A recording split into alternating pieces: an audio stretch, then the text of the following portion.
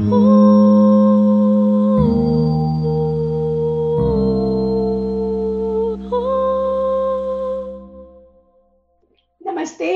Namaskar, Namaskara, Namaskaram, Vanakkam. Good evening and a warm welcome to Indic Academy Washington DC Chapter's webinar, Crown of India, Kashmir through the Millennia. My name is Rasita and I am one of the conveners of Indica DC Chapter. I hope all of you are staying safe and healthy through these unusual times.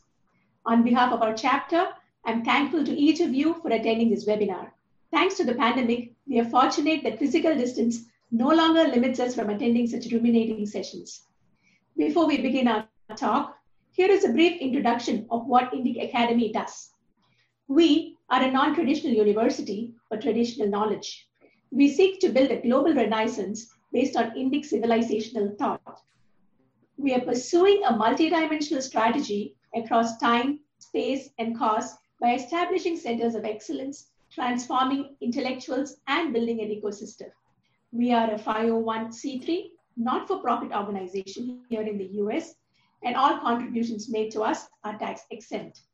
Please visit our website, www.indicacademy.org. Explore and navigate our various activities, platforms, and initiatives. Support us in our endeavor to build a free and fair platform for Indic voices. Do follow us on Facebook, Twitter, and Instagram, where we are at Indic Academy. We have an amazing lineup of online events with scholarly speakers being organized by our chapters worldwide. And now, not to take up any more of your time, let us dive into our webinar. I would like to present our moderator, Ms. Sunanda Vashisht, who will introduce our expert panelists and will steer this conversation forward. Sunanda is a writer, political commentator, and a columnist. She's written extensively about the conflict-ridden region of Jammu and Kashmir. She herself has been a victim of ethnic cleansing that took place in Kashmir Valley in 1990. Recently, she represented the Kashmiri Hindu Voice and addressed the human rights situation in Kashmir at the US Congress Tom Lantos Human Rights Commission. In 2015, she co-founded Mind Makers, a new age media company that enables exchange of global ideas and solutions. She routinely takes up speaking assignments about Kashmir and political affairs of India. Over to Sunanda ji. Thank you for that generous introduction, Rasita. And it's always, I have to let people know a bit of secret. Rasita is a friend, and that's why that generous introduction happened. But anyway, today I am glad that Indic Academy gave me this opportunity, not only to be here, to use this platform, this wonderful platform, and also they asked me to be a moderator, which makes my job much easier because my guests today, the panelists today, are such renowned intellectuals and thinkers that I really do not need to do much.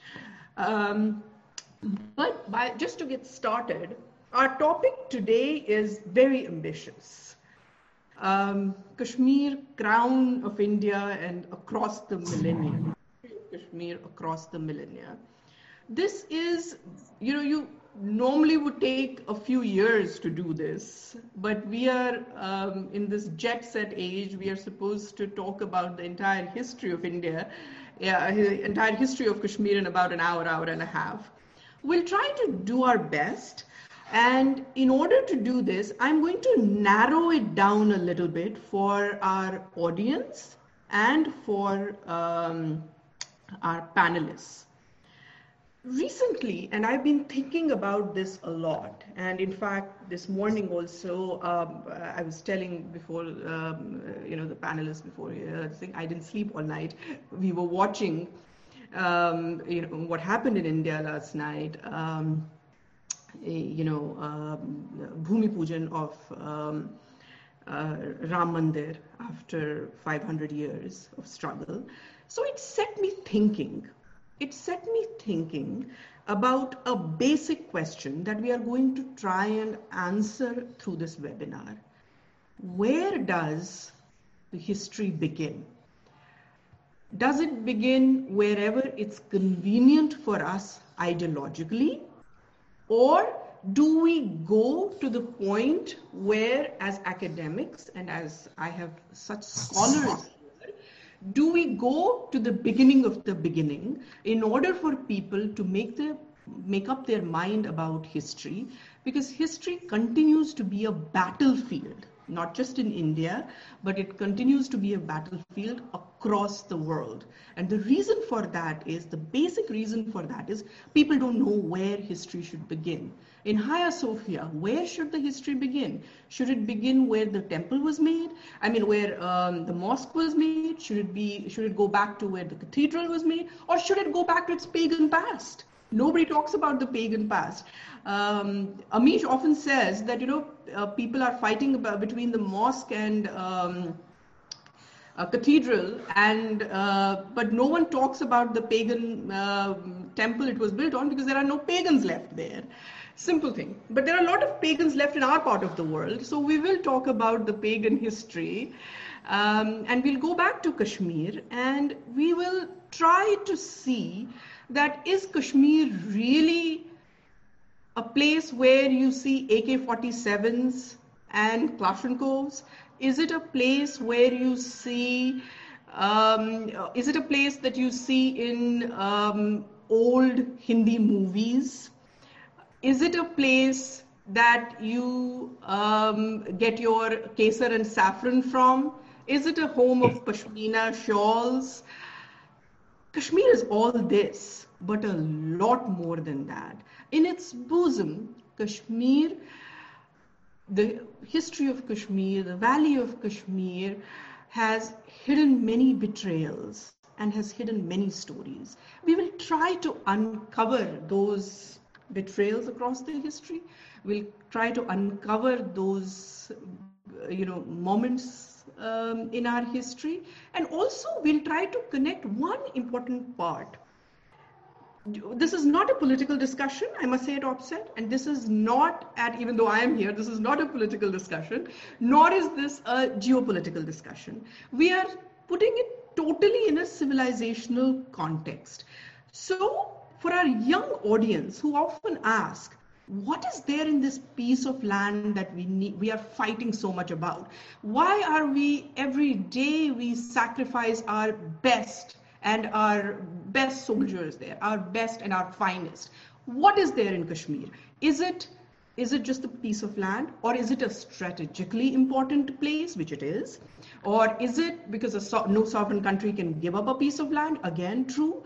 But then there is also a civilizational connect where Kashmir and India cannot exist without each other.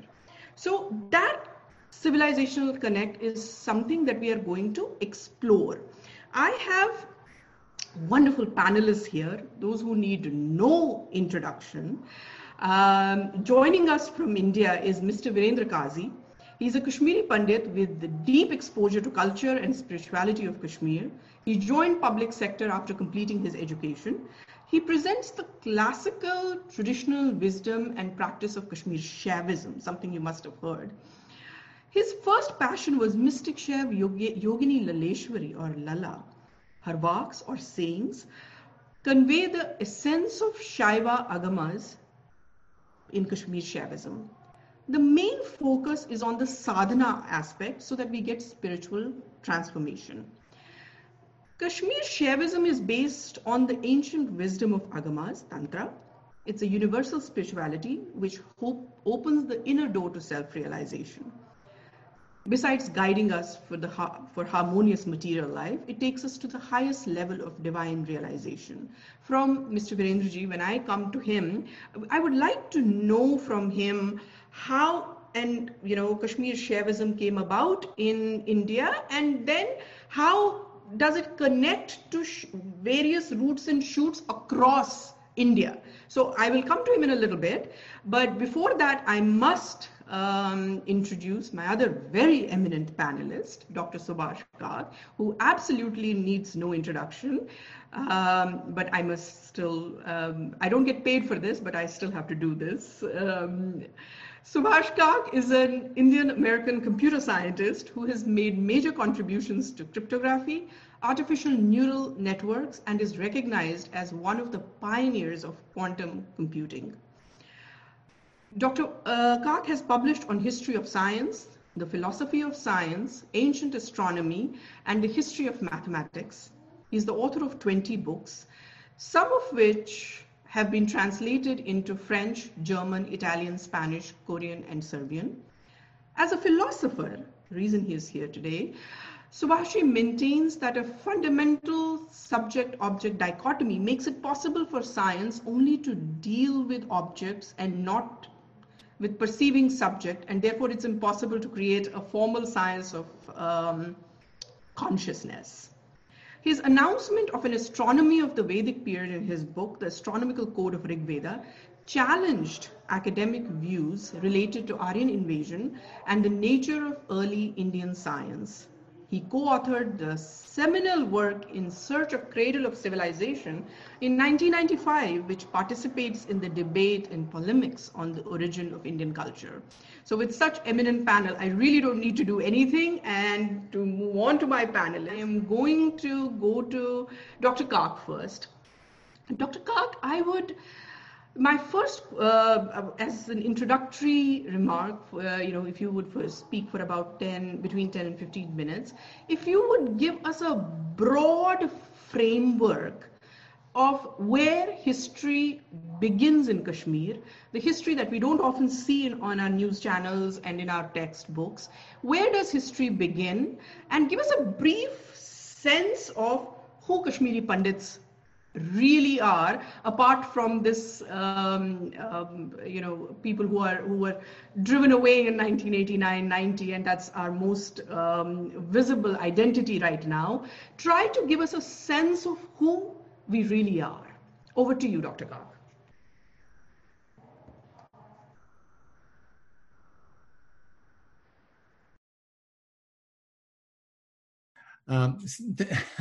Thank you, Sunanda ji, and thank you, Indian Academy, to have given me this opportunity to speak on this very important issue of where Kashmir fits into the larger Indian civilizational puzzle.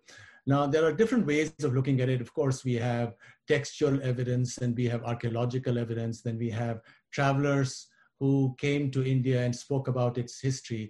And I'll just pick on one of those. When the Greeks came to India after Alexander, they wrote about Indian history, and they said it goes back to, if one were to use BCE, it goes back to 6676 BCE. Now, there is one Indian calendar which is connected to that. That is the Kashmiri Saptarshi calendar, which has a current beginning of 3076 BC. If you add another 3600 years, it does square with the 6676 BCE that the Greeks wrote, that Indians thought their history went as far as that, and that Indians had king lists which went that far. So this is, chronological time span. Now, as to who the Kashmiris are, modern Kashmiri language is probably 1,000 or 1,500 years old, but we can estimate from a lot of other evidence that the language, which was quite significant, both in Northwest India and even beyond, and I'll come to that in a minute, which had features which are similar to Kashmiri language, is called Gandhari. Gandhari was just beyond the borders of Kashmir Valley. And it has features which are called Dardic language features, which Kashmiri has, and which also the Kalash language.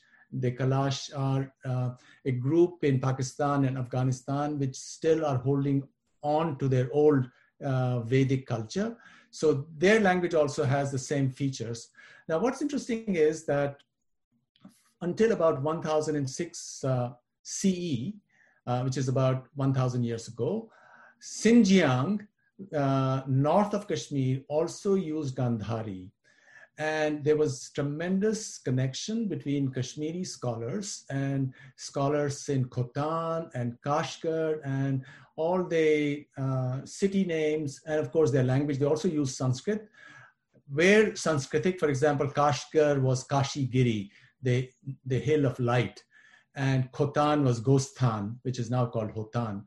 And this is where an interaction between Kashmiri scholars and their journeys into Khotan and Xinjiang led to the development also of the classical Chinese civilization, because that's where Kashmiri scholars went, translated Sanskrit texts, which led to Chinese Mahayana having the form that it has, which was somewhat different from what was given to it in India at that time. So it assumed features which are sort of similar to Vedantic features that we are very familiar with, for example, in Kashmir Shaivism.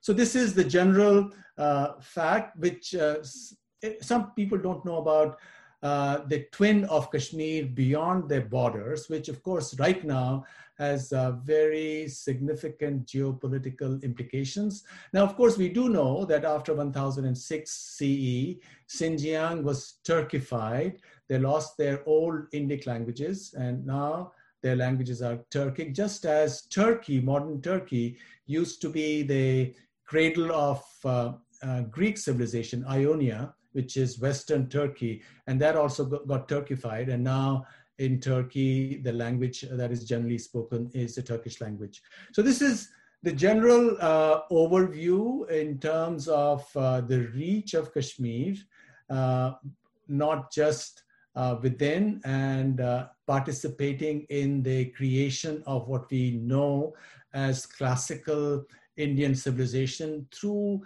a whole series of contributions going back to grammar, Mahabhashya of Patanjali, Yoga Sutras of Patanjali. The two Patanjalis are supposed to be the same individual in the Indian tradition. The beginnings of art theory as in Vishnu Dharmottar Puran. Also aesthetics, Indian Kashmiri sculpture and painting, which after Kashmir fell on hard times, went in different directions, including went down to the Pahari areas, Himachal and the hills, and created the magnificent Pahari style of painting.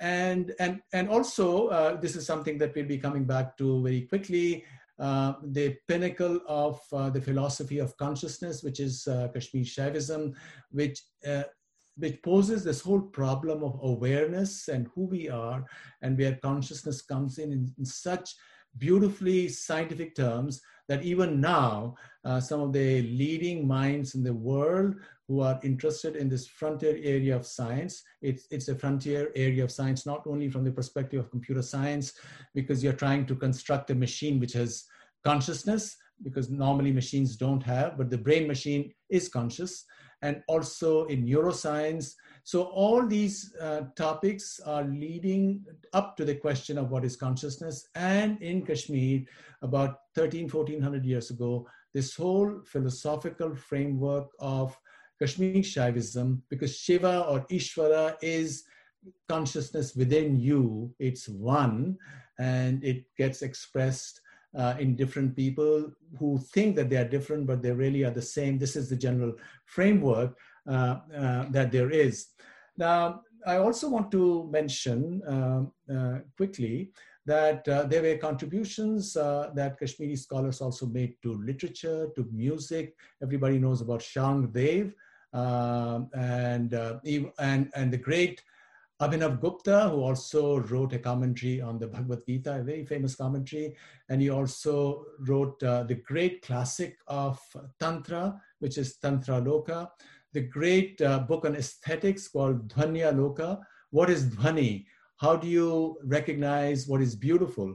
So some of the most subtle questions of not just Indian philosophy, but universal world philosophy, where a part of the discussions that went on. And Abhinav Gupta, who lived about 1,000 years ago, we have stories on how these meetings took place. And apparently there were both men and women who participated in these discussions. And so it is a very egalitarian and open society. And just to conclude, I must also say that scholars of art have suggested that a lot of what is seen as Oriental art, the beginnings of it perhaps took place in Kashmir and from Kashmir, just as philosophy went from Kashmir to Xinjiang and from Xinjiang eastwards to Chang'an, which was the capital of China at that time, and then onwards to Japan. For example, Dhyan itself, Dhyan as meditation, when it went to China, it became Chan, and when it crossed across the sea to Japan, it became Zen. So there's a lot of stuff in every field that you can think of, from medicine to literature, to music, to sculpture, to aesthetics, to philosophy, to mathematics itself. The Bakshali manuscript just across the valley, but it was the same circle. And then scripts went from Kashmir to Central Asia, and from there on to Korea and Japan. So truly, it was not that it was all being created in Kashmir, because Kashmir was connected to the rest of India. It was really one civilizational area. There were also intriguing connections between the two furthest corners of India, Tamil Nadu, Shaiva Darshan there, and the Shaiva Darshan in Kashmir. So there were these agamas in these two regions which are connected. There are also connections between the East, Bihar and Bengal and Kashmir, the whole Shakta thing. Or Sri Vidya, which is very popular all over India, is, according to scholars, it emerged in Kashmir and went elsewhere, because it's a representation of these beautiful insights that we have of consciousness that emerged in Kashmir. So I'll just stop here, and we'll come back to some of these threads later on. Thank you, Sunandaji. Wonderful, wonderful. You gave us a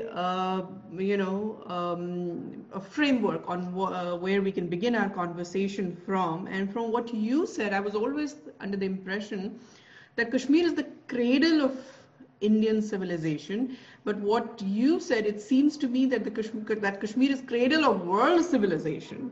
I mean, a lot of stuff came from Kashmir, and I'm not just, the lot of material that came from Kashmir and went to ancient civilizations, as you mentioned, is something that I believe a lot more research could be done on. Welcome, Virendraji. You are an expert, a world-known expert of Kashmir Shaivism, and Professor Kak already referred to it. So if you can focus a bit on Kashmir Shaivism, tell us what it really is, what is the school of thought that we know about, and how was it connected with rest of India, as in what are the schools of thoughts that emerged from Kashmir Shaivism, making it a sort of a continuous, if you would say, stream of education or stream of understanding our own selves. So over to you, Virendraji. Om Namah Shivaya. So, thanks to Indic Academy for this great opportunity, and thanks to Nandaji. Subhaji has given a lot of information about Kashmir's contribution and interaction with the rest of the world. Most of my friends would have read Shiv Puran. Lord Shiva says, whenever there is adharma, whenever people are in trouble, I take the human form just to relieve the sufferings of the world. Similarly, Lord Krishna says in Bhagavad Gita, popular, yada yada hi dharmasya. Now, let me give I have born and brought up in Kashmir, give a Urdu touch to this yada yada hi dharmasya. I will translate it into Urdu. Please remember the word tanazul. Tanazul means decline. They say, tanazul par jis waqt aata hai dharam. Tanazul par jis waqt aata hai dharam. Adharam aake karta hai bazaar garam. अरे ये अंधेरा जब देख पाता हूं मैं तो इंसान की सूरत में आता हूं मैं. This Lord Krishna says in Bhagavad Gita. I will translate it also. My friends have not followed it fully. Now, how Kashmir Shaivism was either originated or reborn in Kal Yuga. They say, after this Satyuga Dwapar Tritiya, the great masters went in hiding of Agamas. They went into hiding, and Lord Shiva wanted to enlighten the world. And our Guru, Sage Durvasa Rishi, he initiated Sage Durvasa Rishi in Kailash mountain. Lord Shiva assumed the form of Shrikantanatha and initiated Sage Durvasa Rishi in Shaiva Agamas, and then Shrikantanatha disappeared. Now, Sage Durvasa Rishi wanted to impart the knowledge that he was ordained to enlighten the world, impart this to deserving people. He could find no worthy disciple. So he was worried. He could not find a worthy disciple to impart the knowledge. So he created Manasputra, mind-born son, Trambakanath, and imparted him with the knowledge of Shaiva Agamas, which was not done through writing. It was done at the Pashanti level, mental to mental level. He will just initiate him. And he also created Ardha Trambaka, a female mind-born daughter. Please remember, in Agamas, we give more importance to the female learning. I mean, they are no less than men in any case. So they say 15 disciples were created through this mind-born son. And the 15th one, he was not that capable. So he was advised to marry. So he had a son. Then from father to son, this knowledge was spread. And then Sangam Ditya was one of the disciples. He came to Kashmir and settled in Kashmir. So this is the background from Sage Durvasa. Then what happened in 8th century? 8th century, there was a great Shaiva saint, Vasugupta. And they say he was one day not well, he was rather dishonored by one Nagabodhi. He was a Buddhist saint in 8th century. He felt jealous of Vasugupta because people were praising Vasugupta. And he said, why they are, what is it he's up to? And he was rather not, he was rather insulted. They say Vasugupta went back to home, slept, disappointed. He said, oh Lord Shiva, they did not allow me to talk. And night came Lord Shiva in his dream. They said, go to Mahadev mountain, find Shiv Sutras and enlighten the world. In morning, with his disciples, he goes to Mahadev mountain. It's actually just near Srinagar, called Dachigam Forest Reserve. That's the Mahadev mountain. This on a stream, there was a big boulder. It is, they call it Shankar Pal. And by just touching it, it overturned and Shiv Sutras were revealed. What are the Shiv Sutras? Those are the 3 levels of self-realization, which I want to elaborate. This is the beginning of 8th century revival of Kashmir Shaivism. Then his disciples were, one of the very important lineage was Utpal Deva, who created the proper Pratibhigya Darshan, the doctrine of recognition was done by Utpal Deva. Then very illustrious scholar was Acharya Abhinavgupta. Subhaji also mentioned is about not only Shaivism, Tantra, aesthetics, Natya Shastra. This was almost incarnation of Lord Shiva. He compiled all the Tantras and wrote Tantra Loka. Then he wrote wonderful commentaries on the most subtle texts like Paratrimishka, Malani Tantra, and Shiv Sutra Vimarshini. Lot of things he did, Acharya Abhinavgupta, but there was a modern interpretation of Shaiva literature. Then there were other scholars, and let me mention Swami Lakshmanji Maharaj. Swami Lakshmanji was the last great master of Kashmir Shaivism, and he conveyed the lineage. He conveyed the lineage, and scholars all over the world learn at his feet. That is the history of Swami Lakshmanju. And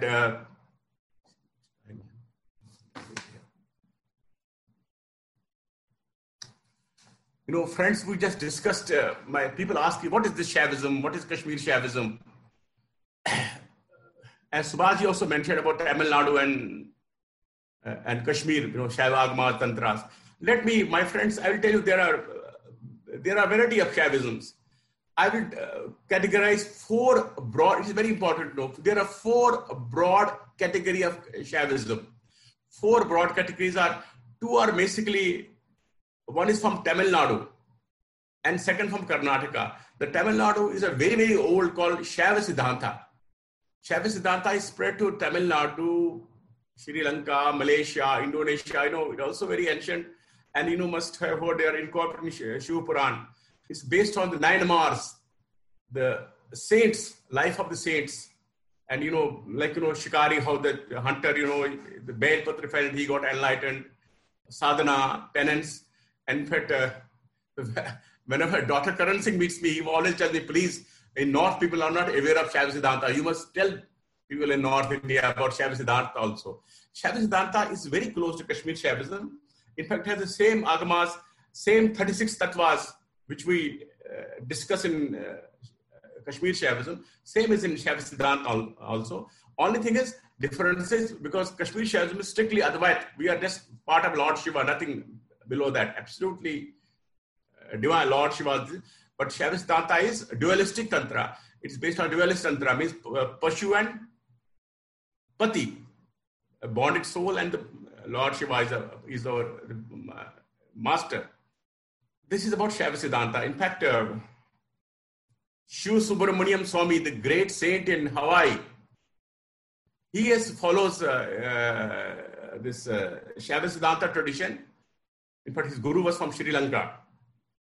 I used to have some conversation with him whenever I was in America. Now he's no more. Second Shaivism is Veer Shaiva or Lingayat in Karnataka. It was, the founder was King Baswa, Basveshwar. And it was basically a reformist movement, because people would always indulge in rituals, betray people also, and not have the essence of spirituality. So Baswa was a reformist movement. He created what we call it Basveshwar, his darshan, called Baswa 6 vachanas, 6 basic principles. And also my interaction with great Lingayat scholars, they also have a close relation with Kashmir Shaivism.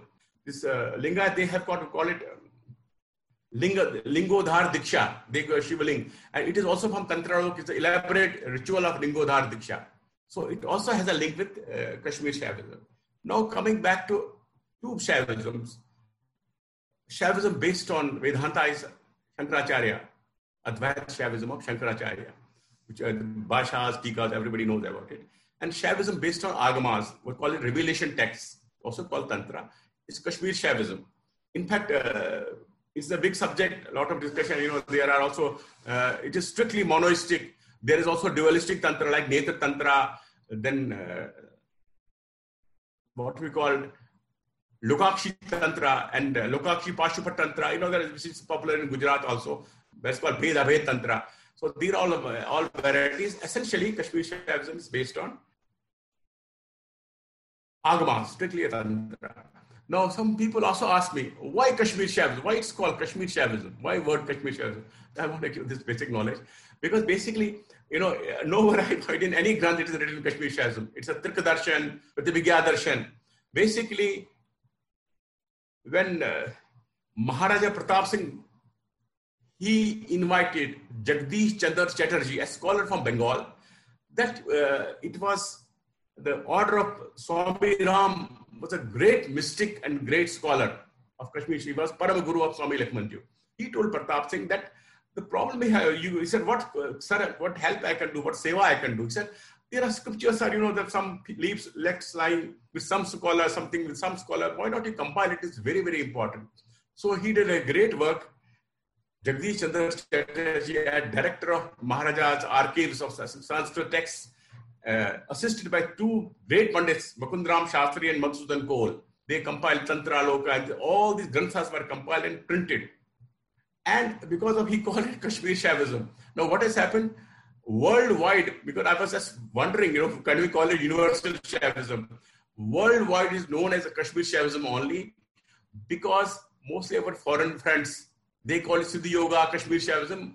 It was propagated by Swami Muktanandaji. He did also great work in spreading Kashmir Shaivism, because he adopted Kashmir Shaivism as a spiritual creed. So this is also the answer people are asking, why it's called Kashmir Shaivism. Now, what is Kashmir Shaivism? As I said, it is based on Agamas. Kashmir Shaivism is a universal spiritual philosophy which focuses on supreme unity of the self with the God.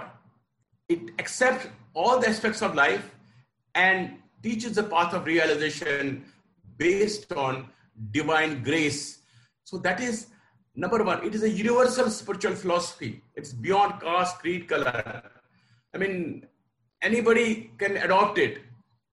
And that's always we say the divine grace is all over the world. There are masters Lord Shiva has produced all over the world. I give the examples. It's a universal spiritual philosophy. Secondly, it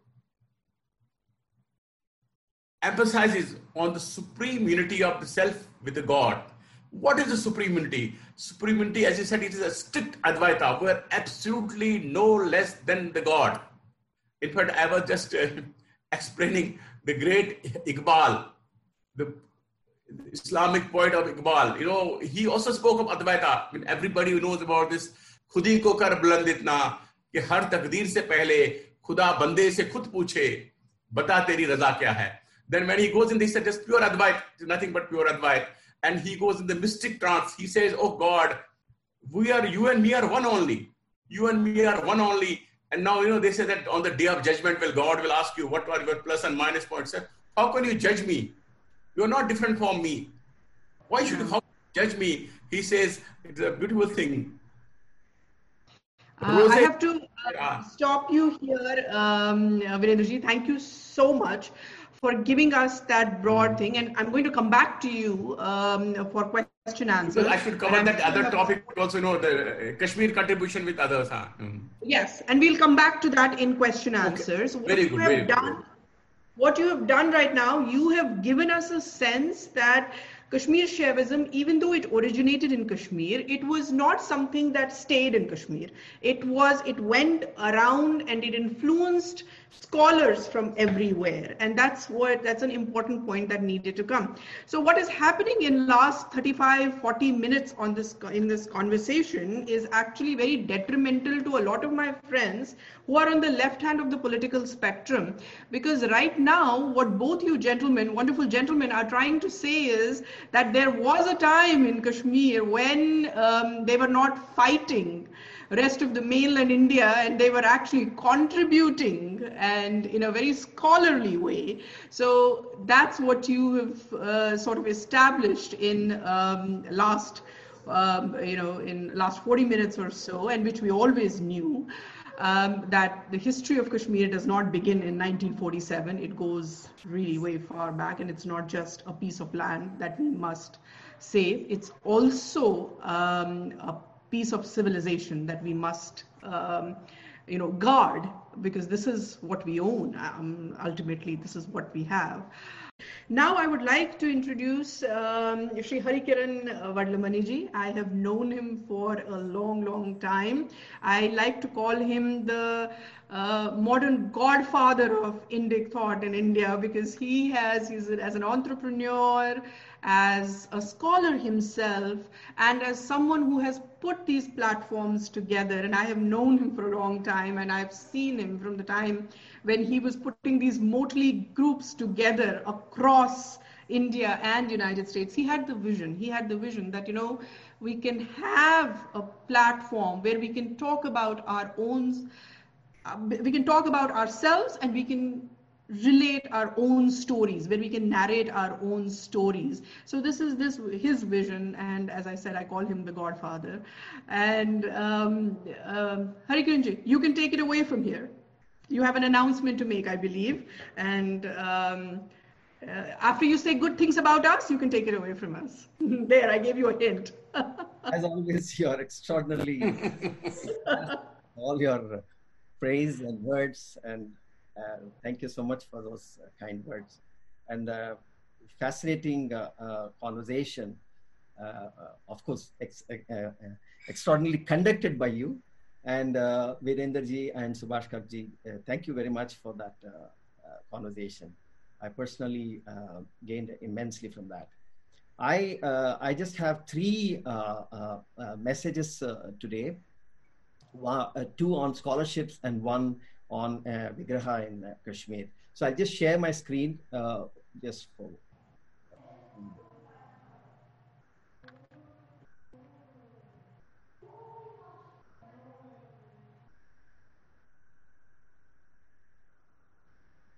Is my screen visible? Yes, now it is. Okay. There is a scholar by the name Walter Sledge. Can you see that? Yes. Yes. Okay. So there is a book written called The Brahma's Curse, Facets of Political and Social Violence in Pre-Modern Kashmir.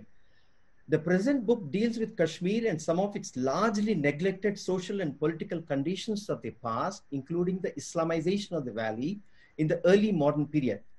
In the last decades, research on Kashmir focused essentially on textual sources of chiefly the religious and philosophical genres, social misery, disasters, violence, famines, epidemics, and wars, which perpetually ravaged the country during its long and well-documented history, but largely, if not entirely, ignored by the academic studies of the above orientation. The resulting lopsided representation of Kashmir increased the romantic image inherited from the Mughals and contributed to the construction of the myth of an idyllic world in a glorious Hindu past before the advent of Islam. The two chapters making of this booklet, trying to put the pictures of the pre-modern realities of life in Kashmir somewhat into perspective. The first chapter focuses on the centuries-old stereotype of Kashmir as a happy valley. Particular attention is devoted to the prevailing cliché of the Brahmin class as a non-violent and pacifist. The second chapter deals with different notions of idol, murti from Hindu, Buddhist, and Abrahamic religions viewpoints, as well as with contrasting perceptions of the destruction of an idol by an iconoclast and his victims. Historic evidence of idol smashing in Kashmir in the pre-Islamic and Islamic periods will be analyzed and presented together with the rationale of iconoclasm as maintained and debated by the Hindu and Muslim parties at the time. The chapter ends with the exposition of the sophisticated methods of desecrating Hindu and Buddhist sanctuaries in order to make them inoperative for all future. The title of this book refers to an old and widespread belief among Hindu Kashmirs that they had fallen under the curse by Brahma, a curse in which they see all their sufferings rooted. So when I saw this, it just, he's a scholar, and so somehow it just didn't sound right to me. So I got a copy of this book. It's some 40 euros. It took me a long time to get it. Very few copies are there. So I have a copy of this book. I am at this point in time, of course, Subhash Kakji and Virender ji can give a comment broadly about that content that is out there. But my appeal to the audience who are listening, and if there are any scholars, I would be glad to courier this book to you or ship it to you. And I would be happy if a proper scholarly response is given to this book. Because intuitively it doesn't sound right, and it looks like an ideological approach, what we have seen of Indologists, trying to create. So this prima facie has that ideological bias towards Kashmir in the pre-Islamic period, trying to create a sort of an environment of violence. So my appeal to people who are watching, any friends that you know, to please reach out to us at namaste@indica.org.in. We will ship this book to you. We would request you We'll give you a short-term fellowship to read the book, look at the references, look at the interpretation, and see the validity of this book itself. This is my first message. My second message is,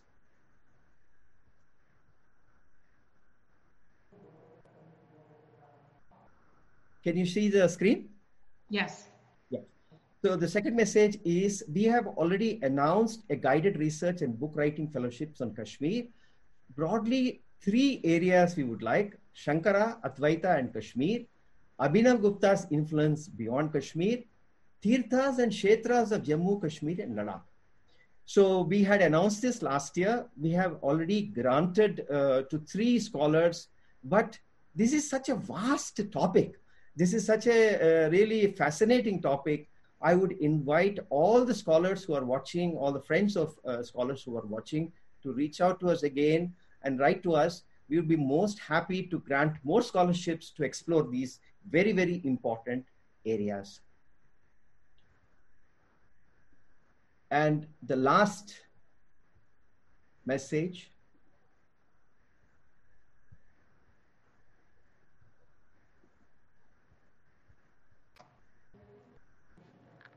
Can you see the screen?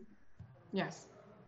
So on August 5th last year, when 370 was abrogated, we have announced this.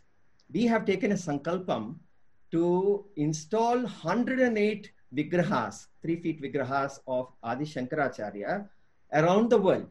We have already done 5 such vigrahas.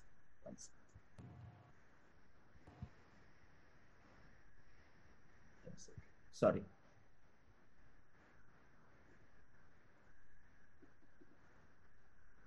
I don't know.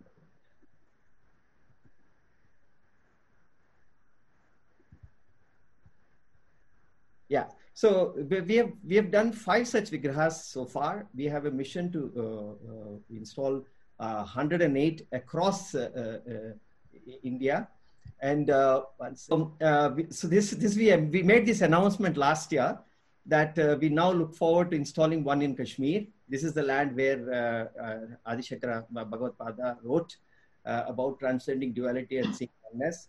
We need to see that, and therefore my appeal to all of you is to take a collective sankalpam that one day that this all should happen in Kashmir Valley. So with that, thank you so much. Thank you so much, Hari Kiranji. We have a very esteemed guest here, and Shastri Yanamandraji. He is the grandson of Pandit Kota Venkatachalam, and he has been very close to works of Panditji and has been trying to bring Panditji's body of work into the mainstream of Indic studies for some time now. He feels that Panditji's work in reconstructing Indic chronology, coupled with the social, economic, cultural, and political dimensions, could provide the basis for the development of the one grand narrative that we are all in search of. So I do not see him. I know he's listening to us, but Shastriji, can you hear me? Yeah, there he is. Yes. Thank you, Shastriji, for appearing on our screens. And thank you. That was a very generous introduction. Thank you, Indic Academy, for this opportunity. Thank you to the distinguished panelists. It's a privilege to share the stage with you. I wanted to ask a simple question. Most people in India relate to big stories like the Mahabharata, big historical figures like Adi Shankaracharya, and you have mentioned a couple of those. Over the millennia, could you please show some connections over time, let's say from the Mahabharata days or after that in the medieval ages, maybe towards Adi Shankara as well? This would help people understand the civilizational continuity and integrity over the millennia. Dr. Kak, before you begin, I just want to give one house rule before you come in the answers. all our listeners and viewers, I believe we have a lot of them here. At this point, you can begin typing your questions, and the team at Indic Academy is going to curate those questions, and we will try to answer every question that we get. So at this point, you can begin writing your questions and sending them to us. And over to you, Dr. Kar. Yeah, thank you, Shastriji. A very good question about the connections that exist in India's mainland between Kashmir and rest of India. And there are so many of them. In fact, the greatest Kashmiri scholar, Abhinav Gupta's, his own grandfather or great-grandfather came from Kannauj and settled in Kashmir. So there were people moving back and forth in all of India for centuries. And even though, you know, there were regions which had specific languages. So this is one fact. The other is that you also have connections in ideas that arose through agamas. Before that, of course, you had Puranas, which are encyclopedias, and you had the other tikas and bhashyas on the sutra and the Upanishadic literature being created all over the country. But certainly you had other texts also which were pan-Indic, and one of the greatest of them is Yoga Vasishtha, which again scholars believe arose in Kashmir. And Yoga Vasishtha is the second largest book in Sanskrit, next to Mahabharata with about 100,000 shlokas. You have Yoga Vasishtha at about 29,000 shlokas, and then you have Ramayana at 24,000 shlokas. So Yoga Vasishtha is the supreme book on Advaitic view of reality, narrated in terms of stories, which many people consider a scripture in itself, but one can also view it as perhaps the greatest novel ever written. And through its stories, it communicates the most subtle ideas related not only to the external reality, but also the inner space that is within each one of us. Now, another point before I forget, which I want to emphasize, Virendraji spoke about the 36 tattvas, in which Shaiva Darshan of Kashmir is different from Sankhya. Sankhya has 25 tattvas. We can see the antecedents of this in the Vedic literature itself. You have this great dialogue in Brihadaranyaka Upanishad between Yagyavalkya and the student who comes to him and he says, how many gods are there? How many devas are there? And he says 33. And then he says, what are these 33? And he says, you know, you have 8 Vasus, you have 12 Adityas, and you have 11 Rudras. The 11 Rudras, which the Vedic sages speak about, are the 11 phases or aspects of consciousness in their veiling and in their expressive form. It's these 11 Rudras which were added on in their own unique way to the 25 tattvas of Sankhya, which give us the 36 tattvas of Shaiva Darshan or Kashmir Shaivism. So all along in history, as far back as you go, there is this amazing interplay. And as Kashmir Shaivism as being a part of the general tantric world, the tantras themselves, even though they see or it's viewed that they arose of the agamas, but tantric scholars themselves say, well, it's actually all goes back to the Vedas, or you go to Shvetashvatara Upanishad where similar classification is done, and really there is no distinction that Tantra or the Shaiva tradition is really no different. And it's just emphasizing certain aspects of the same big Vedic river. So all connections, all throughout. Yeah. Thank you, Dr. Kaki. Interesting. Thank you so much. We have questions pouring in, and the first question, and very interesting questions, some of them are very interesting, but we'll answer every question. The first question is for Dr. Kar. And this is from Shehjar Safaya from Raleigh, North Carolina. Thank you, Shehjar. And her question is, did the Kashmiri Hindu rulers have family relations with Hindu Shahi rulers of present-day Afghanistan? And could you tell us more about the role of Lalitaditya, King Lalitaditya, in countering caliphate armies? So 2 questions. One, do Kashmiri Hindu rulers have any relations with Hindu Shahi rulers of Afghanistan? And what was the role of Lalitaditya in countering caliphate armies? Okay, quickly, certainly they had relations, they had marital relations. In fact, the great Queen Bidda was, I believe, a Shahi princess. So there were all these connections. Now, the great Lalitaditya of the Karkot dynasty, historians accept that in his campaigns to conquer the world as he saw it, he also had a campaign. He did a campaign to Central Asia, to Xinjiang, and he conquered that as well. This is when the Tang Empire had weakened. But as I mentioned in my opening remarks, the Indics, as Buddhists, with a lot of Hindu divinities also thrown in, because you also see Shiva as one of the very important deities all over Central Asia for a long, long time. Shiva and Uma and Narayana and even Krishna. So you had the whole Xinjiang as a cultural area where people used Indic languages. There were also Shaka languages in Central Asia. And you had Buddhism, but you also had what we would now call Hinduism or Sanatan Dharma or Shaivism, which were a part of the general cultural river in those countries. And certainly Lalitaditya's campaign to Central Asia must have been partly motivated by actual desire to be connected to people who, in my own phrase, was the twin of Kashmir. That Central Asia was a geographically or culturally a twin of Kashmir. Okay.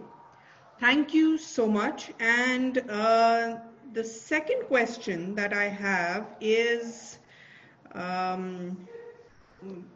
second very interesting question, and this is for Virendraji. Virendraji, if you could unmute yourself. This is from Amit Zutshi in Melbourne, Australia. And his question is, did the white Huns, the nomadic people, the nomadic people who lived in Central Asia, when they invaded Indian subcontinent, did they get influenced by Kashmir Shaiva traditions? Because according to him, many of the Huns seem to be Shaivites by the time they reached Indian subcontinent. Actually, I have seen this on my WhatsApp also, this message, because I have the literature of Kashmir Shaivism, the historical aspect. It is very important. Let us talk of Kumar Jiva, the 4th century, whose father also was a scholar of Agamas, and he was creator of what's called Lotus Sutra, today Shokagai movement. And there are a lot of Shaivites, they had influenced Buddhism. In fact, that's a source of Mahayana Buddhism. And white Huns, they're all white Huns. That's the famous was Hyun Song. When he came to main India, he stayed for a couple of times, good time in Kashmir. And he had a great impact on the Kashmir Tantras, like Malini Tantra. This Krama system was very popular. It was very subtle and profound systems. He had a deep impact. This is what I understand. And of course, his purpose was to translate the Buddhist scriptures into the local language. He took the scriptures from India and to understand the Buddhist scriptures, and he found a different knowledge in Kashmir altogether. And definitely there was a good impact. Thank you. Thank you for that answer. This is a very interesting question, and I would like both of you to take it, and probably in just one sentence an answer can be given, and I'll try to answer it myself as well, because there can be multiple answers to this. Anna Solis, she's a journalist, and she's asking, if Kashmir is the crown of India, what is the jewel in the crown? Dr. Kak, you want to take this? If Kashmir is the crown of India, what is the jewel in the crown? Okay, maybe the question is, what is it that makes Kashmiri approach to civilization or culture unique? I think it is a special eye. It's an aesthetic eye. It's an ability to balance opposites. And that's what shows up in literature, in sculpture, in music, in a variety of fields that emerged out of Kashmir. It's really a sense of beauty.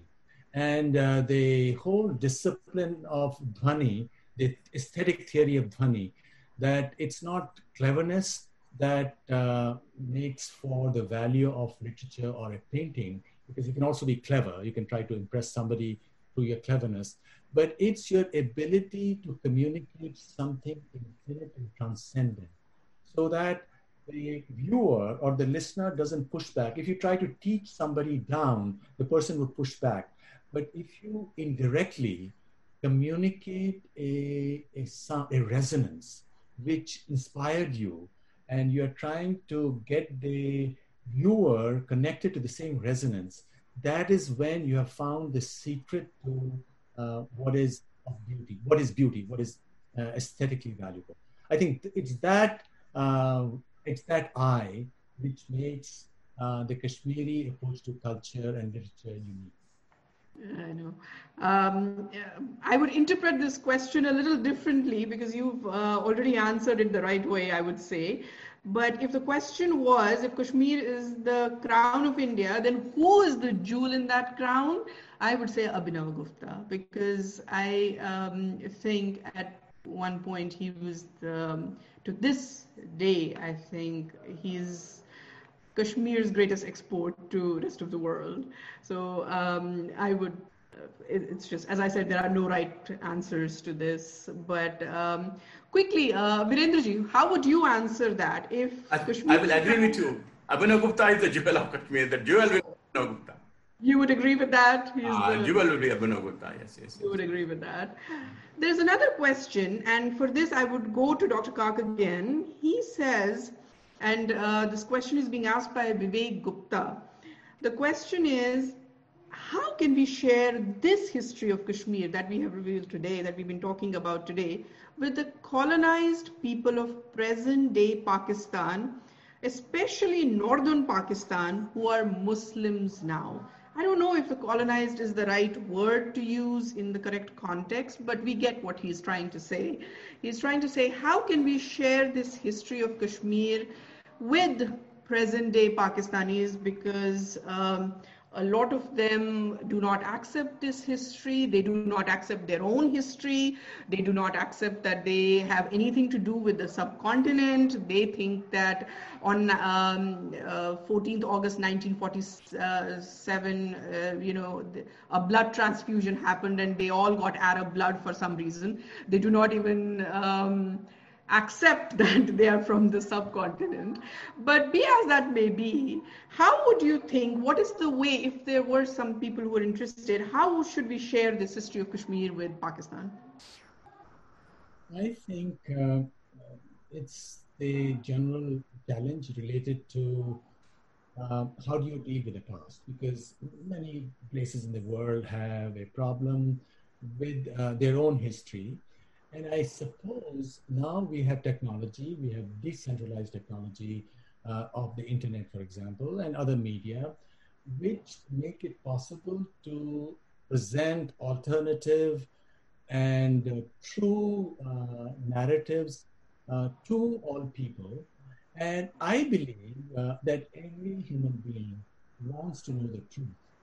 And if an attempt is made to present the truth in a non-threatening way, people would come to it. And if, for example, people were to know that all of modern science is based on quantum mechanics. From quantum mechanics, you get chemistry. From chemistry, you get biology. From biology, you get brain science. And the creator of quantum mechanics, the Austrian named Erwin Schrödinger, himself was inspired, in his own autobiography, he mentions it, he was inspired by Vedanta, by the Upanishadic Mahavakya, as he claims in his autobiography, I am Atman Brahma, that quantum mechanics is consistent with Vedanta. If people were to know it, perhaps they would become curious and would want to find out what is this Vedanta after all, or what is this Kashmir Shaivism? And maybe our ancestors were not all seized of darkness. Maybe there was something. So you got to open some windows. And I think we should take the high road, present the story as often as we can, in as non-threatening a way as we can. And I'm sure eventually everybody loves beauty, everybody loves knowledge, every human being, even animals, a dog wants to see a sunrise or a sunset. Every sentient being wants beauty. So we have to keep on trying. Thank you so much for that. The next question is for Virendraji. Virendraji, this is Damini from New Jersey. Her question is, what is the main differentiation in Kashmir Shaivism that makes it different from other Shaivite philosophies? Maybe one or two main differentiators. All this while you were telling us what is common between all of them, but what is the main differentiator? If you could give us one or two between Kashmir Shaivism and other Shaivite philosophies in the rest of India. In fact, I described the four broad categories of Shaivism. Let me talk of the main differences. Shaivism, Kashmir Shaivism based on totality. Everything is divine. Good is divine, bad is divine, everything is divine. In fact, there is no negative word. That's why we say Maya is Shumai. Maya is Shumai. Maya is created by Lord Shiva himself to run the play of world. So it is not to be that Jagat Mithya, no, Brahman Satya Jagat Mithya. No, Jagat is also Shiva and Brahman is also Shiva. So this Kashmir Shaivism speaks on totality. Second, that's why Kashmir Shaivism we say is divine life and material life is but one. That is the first message. Second message is that we can realize the God in this very life and now. A very simple process that from the realm of action, the realm of inner, go inwards and connect to the divine. It's based on 100% divine grace. We can get transformed only by divine grace. So I'll say two things, that Maya is Shumai and second is Anugrah. It's only through Anugrah we can realize the God. That's the basic emphasis of Kashmir Shaivism. Yeah. Anugrah is such a beautiful word because even in Kashmiri, we use the word Anugrah quite a bit. I mean, speakers here. And my grandmother would often tell me, often use that word Anugrah, and she would say, for anything I would do, if I would go out for an exam, if I would go out to do anything, well, she would say that you need God's Anugrah. So I guess she was getting it from what Virendraji said. Dr. Kak, you wanted to add something? Just briefly, just to add to what Virendraji mentioned, the major difference is that in the Kashmiri view, this embodied world is also an embodiment, or the world, the actual world is also an embodiment of Shiva. And therefore, this is not to be taken as something that you want to run away from. In other words, Kashmir Shaivism is an approach, is a Vedantic approach, Advaitic Vedantic approach, where you can participate fully in the world as it is. You don't have to leave the world and become a sannyasi to find the deepest truths. You can find the deepest truths while living in the world. So I think this is the major distinction. I don't think it is a very deep distinction. It's a distinction more of style, more in an attitude that look, just as Krishna says in the Bhagavad Gita, that you can't run away from karma, you can't run away from action. So you cannot, even if you went to the forest, you can't run away from it. So you better enjoy the beauty. The word itself is beautiful. It is an expression of the goddess, and you can participate in it and be also informed of the deepest insights by it. Interesting. I have another question from Vijay Kumar Dar. His question is, and Dr. Cox, since you're here, you may try to answer that. It's a short, pithy question, but I don't know if the answer will be as short. The question is, do you believe that Kashmir will ever rediscover its ancient civilization? Oh, absolutely. I am an optimist. I think that the world over the next few decades is going to change much more than all the changes that have occurred in the past few centuries for a variety of reasons, partly due to technology, AI. There are going to be tremendously disruptive forces at work, and the coronavirus was just a preview. And this, of course, nobody was expecting, but there are other things that are going to happen. And in that disruption, during that disruption, people would then want to ask questions about meaning and who they are, and want to be connected back to their history. And I think that'll change. I think people all over, including people in Central Asia or in Pakistan or in Afghanistan and other countries, would want to revisit and embrace all the beautiful that was a part of their own history, and certainly not and reject what was not beautiful, because every society has a mix of this and that. But I think all what we've been talking about is truly beautiful. It's beautiful not only at a regional level of Kashmir and India, it's beautiful at a universal level. And that's what almost everybody, discerning people, acknowledge that. I think people will want to and will get connected. We have a lot of questions coming in, so we will have to keep our answers short so that we can take more questions. Virendraji, here is a question for you. The question is, Sharda Peeth, as you know, had the presence of, and this is asked by Shashank Davangere, his question is, Sharda Peeth, which evidently had scholars from all parts of South Asia, did that help in spread of Kashmir Shaivism across India, or was it more like exchange of ideas where the ideas from other parts of India also influenced Kashmir Shaivism? So we've talked about how Kashmir Shaivism influenced other parts of Indic thought, but did the thoughts that were coming from other parts of South Asia also influence Kashmir Shaivism and change it? We'll have to keep our answer really short and move on to other, if you could please. Actually, scholars would learn the great wisdom in Banaras. There was the learning center. From Banaras, they could go to Sharda Peeth for subtle realization, for the higher sadhanas, not only of Kashmir Shaivism, Agamas, even Buddhist scholars also were there. So it was an interaction. We can say it was a center of interaction also. And that's the Sharda Peeth was called the highest learning, because you will be taught practical sadhana in Sharda Peeth. Yeah. So the next question, and since you're here, I'll ask you this quick question. It's from Shauri Banai. He says, what are the remaining manifestations of Kashmir Shaivism in today's valley? Are there any manifestations left? How do we practice Kashmir Shaivism today in Kashmir Valley? Now that we're not in Kashmir, but Kashmir. It doesn't matter, because I do interact with who are these practitioners in Kashmir Shaivism also. Mm-hmm. A great practitioner, Pranath Kohlji. I wish people take advantage of his presence. Then Prabhaji is too old, and you can always practice Kashmir Shaivism. Everybody is very welcome to Kashmir Shaivism. We have to go.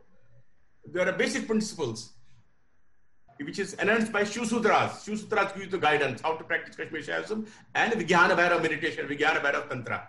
There are subtle techniques. Everything is available. You should only have a desire. But are there gurus available? Are there gurus available right now to teach Kashmir Shaivism right now? That was the question. Are there any gurus available? Gurus, Very correct. Guru is within you. But of course, their number is very less now. Prabhaji also used to give Diksha. Yeah. And Pranath Kohlji, there are people all over the world, they are coming in summer. If you see in Ishwar Ashram, summer world, I don't know, this year maybe because of Corona people, there's not much of it. But summer people are coming to, they sit in the Ishwar Ashram also, they learn Kashmir Shaivism. It is growing, and it's growing day by day. I see a lot of this thing. Yeah. By the way, we also teach the practical side. That is also one thing. We teach practical, we call it level 1 program, level 2, like that. We teach basic scriptures, life and material life is one. Basically, we impart Tattva Gyan and Shiv Sutra and Vigyan Bhairav. We can start with that. So anybody who is interested. Another question, Dr. Kak, this question is, I'll put it to you. It says, it's a cheeky question. It says, we did not quite resolve the original question raised by Sunanda. How far in history do we go to claim a plot of land? Kashmir was Muslim dominated before 1947, perhaps since 1600s. What gives us the legitimacy to go back beyond 1600? I don't think he has the dates right, but his question is, what gives us the legitimacy to go to pre-Islamic period? Should we even go to it? Well, I don't know what that question really means, but certainly Kashmir has remained connected through ups and downs of its history. There was a continuous, cycle of scholarship and manuscripts and scholars working on it. And even Kashmir Islam, the Rishi Islam, for example, the Nanda Rishi, for example, one of the very leading lights, they were inspired by Malleshwari and Shaivism. So they were trying in the general public. In fact, one could say that politics in Kashmir, the Islamic politics in Kashmir before 47 was an interplay of three groups. One was the general Islamic population, which remained connected to their own traditions, which had elements of their pre-Islamic past. And then there were the Orthodox mullahs in Srinagar. And then there were some people who wanted to be more open and be leftist and so on. So there was an interplay. And perhaps this interplay would have resolved itself and found a healthy expression. But sadly, Kashmir became a prisoner to this politics which was used by Pakistan to destabilize India, especially in the 80s and 90s.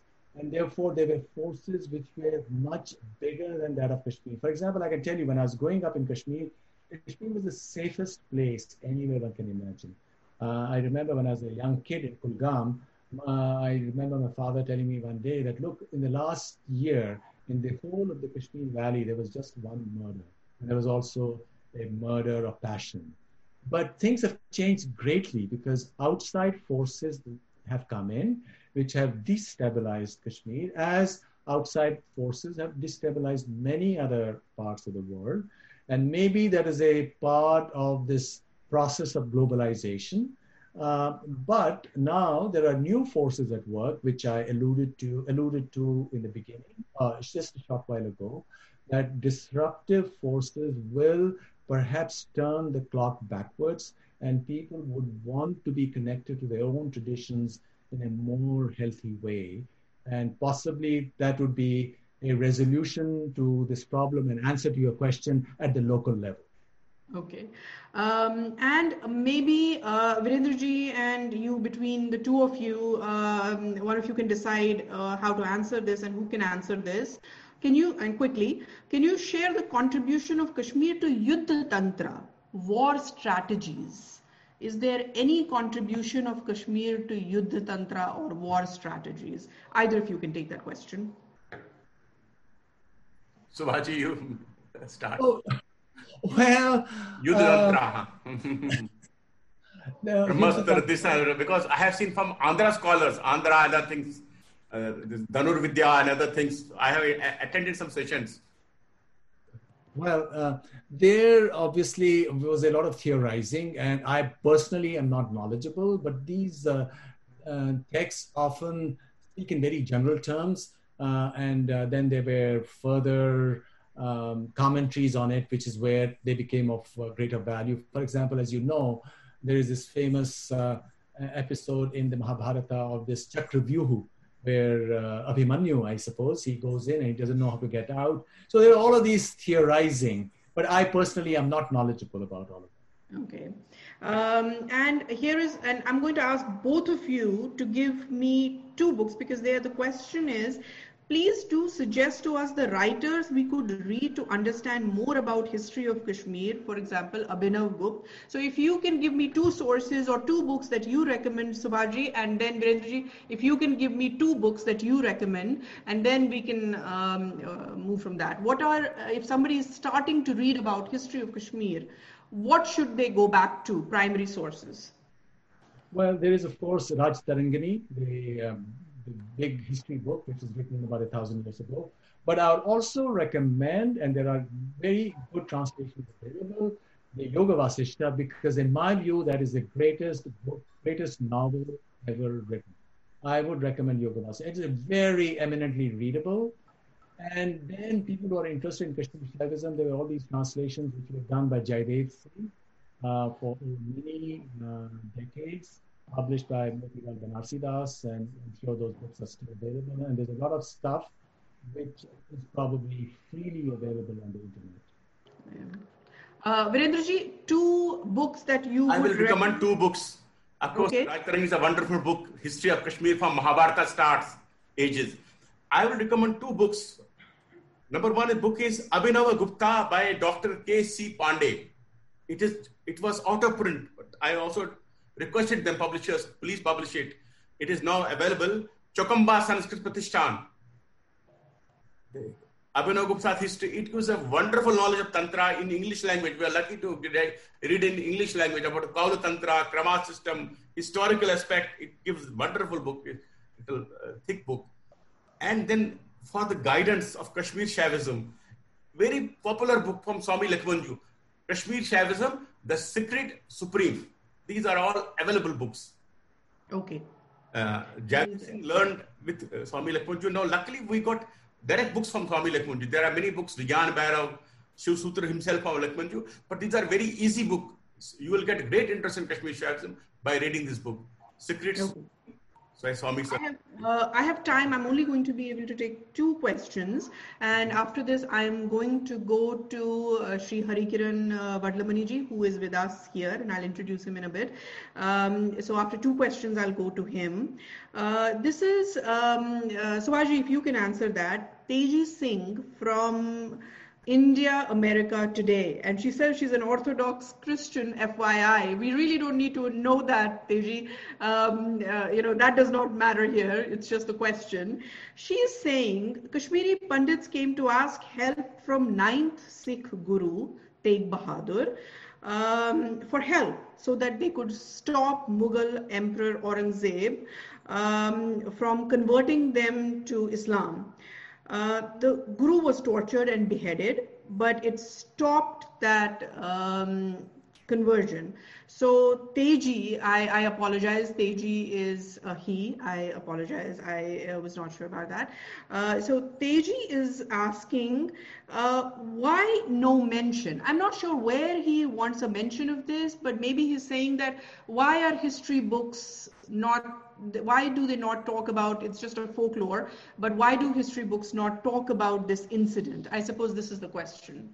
Subhaji, if you could answer that. Okay, the answer is depends upon what kind of a history book you go to. Often comprehensive books do mention it, but generally now leftist historians don't want to talk about it because they say incidents such as this represent a communalization of India's history. So we're going to leave this out because this pits one community against another. So I think it's leftist historians who would eschew any discussion of it. But older texts, and certainly Kashmiri scholars themselves who have written histories of their own community, do always mention it. Thank you. I wanted to add. Please go ahead. Please. On this, the Kashmiri Pandit who accompanied Tej Bahadur, and he joined Guru Gobind Singh, and he gave Shahidi. He became the Sikh warrior, and he died for the Sikh cause also. That people are aware. It is very popularly known that. Yeah, I wasn't aware of that, Virendraji. Thank you for letting yes, it's very I personally wasn't aware of that. I will just take one more question because I have to go to Harikiranji after this.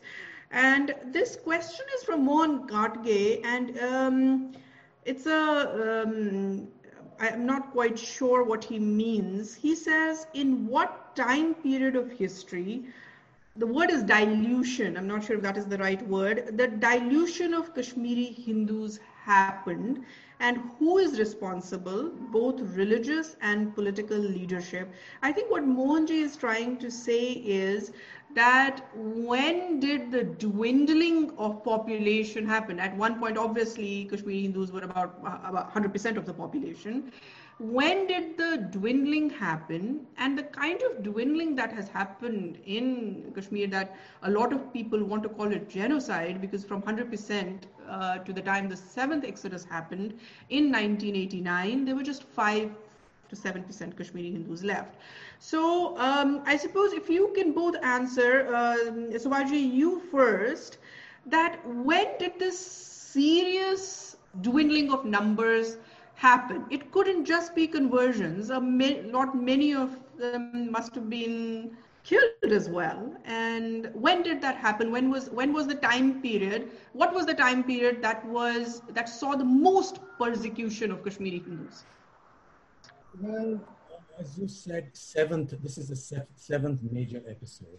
The very first major episode is supposed to have been Sikandar Butt Chicken. Butt Chicken meaning iconoclast. Butt from Buddh, because when Central Asia and Northwest India became Islamicized, in many parts of those regions, were the Buddhists, and the Buddhists in their monasteries had big images of the Buddha.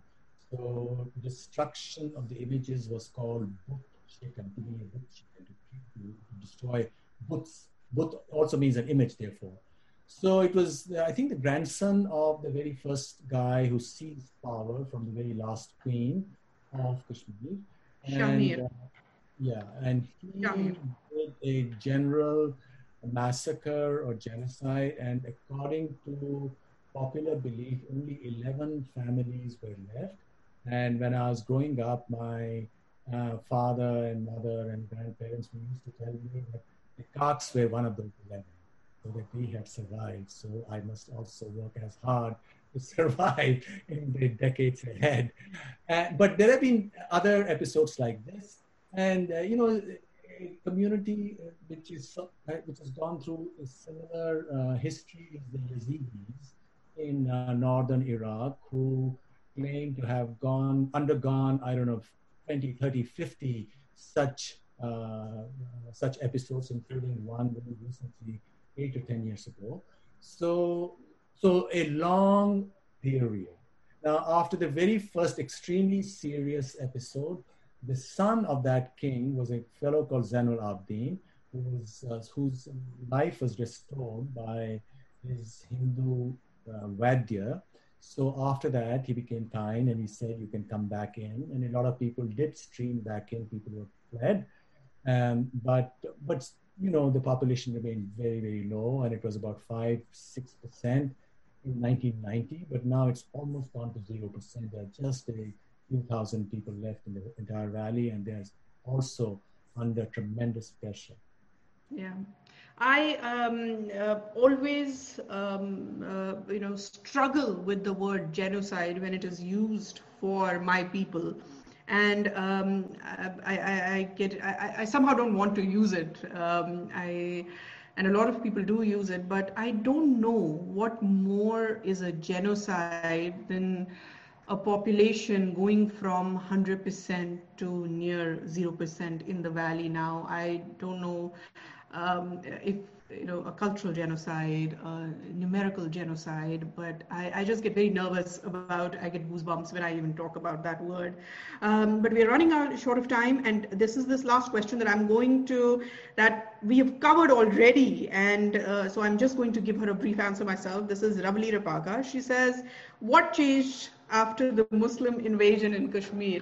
Ravli, what changed after Muslim invasion was 7 exoduses of original aboriginal people of Kashmir, Kashmiri Hindus, Kashmiri Pandits. So systematic persecution happened, and the fact that we are talking here today and trying to reminisce who we are is the result of the Islamic invasion in Kashmir. So a lot has happened. The character has changed. I think if there is anything that we need to take away from this conversation is that how can societies change when demographics are reduced? If there is one thing that we can go back and think about, and in a very scholarly way, that what happens to the societies when numbers are completely reduced like this over a period of 400, 500 years. As Hindus, we understand that time is cyclical and 400, 500 years means nothing. It is just, a cycle of time. But in 400, 500 years, here we all are talking about, even I don't know a lot of about who I am, and I learned from these scholars today. But I can assure you that there are many of us who don't at all understand who we are, where we have come from, because we have been uprooted so much, 7 times at least, and we are hoping to go back, never to be uprooted again. We don't know when that will happen. But with that, I'll end this question answer session. We have already gone, we have a lot of questions. And before this started, we had already said, in fact, Subhashji had suggested this, and I would suggest this to the Indic Academy members, that this was a very broad overview of history of Kashmir and Kashmiri Hindus. So taking from it a few strands, what Virendraji and Subhashji said today, we can maybe have a few more webinars if people are still interested, and take a few specialized topics and talk about those. And the idea today was to give you a broad overview, and we can take it from here and that is a suggestion from me to Indic Academy members. Subhashji, if you want to make a last comment, because we'll have to end in a little bit. Very brief comment on Hari Kiran Ji's first message on that book by William Sage called Brahma's Curse. This is all cherry picking. You can take one story and you can pick this and that. And people like William Sage would like nothing more than people getting worked up, because any publicity is good publicity. If I were you, I would totally ignore this, because I've seen other stuff by people which is of very poor quality. Certainly, maybe one person can take a hard look at it, but I wouldn't want to give it any publicity. In my view, I think that'll be just the wrong thing to do. I'm looking for at least a rebuttal kind of a thing. It looked very, very, when you read that, your blood boils, saying that, look, how can somebody even, have this kind of a perspective? But Subhash Kakti, you know that they are at it. They're extraordinarily creative. They're very creative, innovative. I wrote an essay on it for Medium.com called A Scandal of Indology. And you look at some of the stuff which is so bad, and there is a clear ideological position that Indians cannot speak for themselves. It's we who shall speak for them. They don't have any authority to interpret their own books. I think the battle has been joined, and I think this is a sideshow, and probably we did not give any importance to it, but the stakes are quite high. And, there's this talk right now in the US, BLM, Black Lives Movement, of white privilege.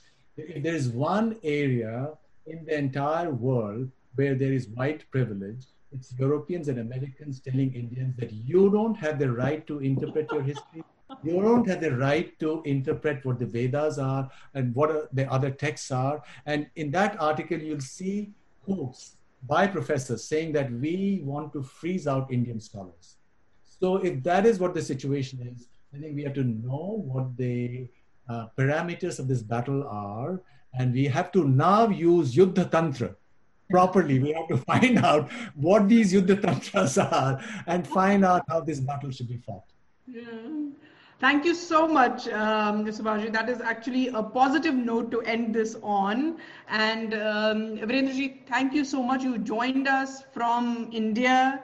And I mean, this must be early morning for you, but thank you so much for joining us and enlightening us on so many interesting issues. I personally learned a lot today. Thank you so much. Subhashji, always a pleasure to listen to you. Always, it's always enlightening. I always take away so much every time I read your writing or I hear you talk. It is always a pleasure. And thank you to Indic Academy for giving us this opportunity to talk about ourselves. And thank you to all the viewers and listeners and everyone who asked questions. I tried to put in as many questions as possible. I hope your questions were answered. Thank you so much for being with us today. And with this, I thank you all. Namaste. Namaskar.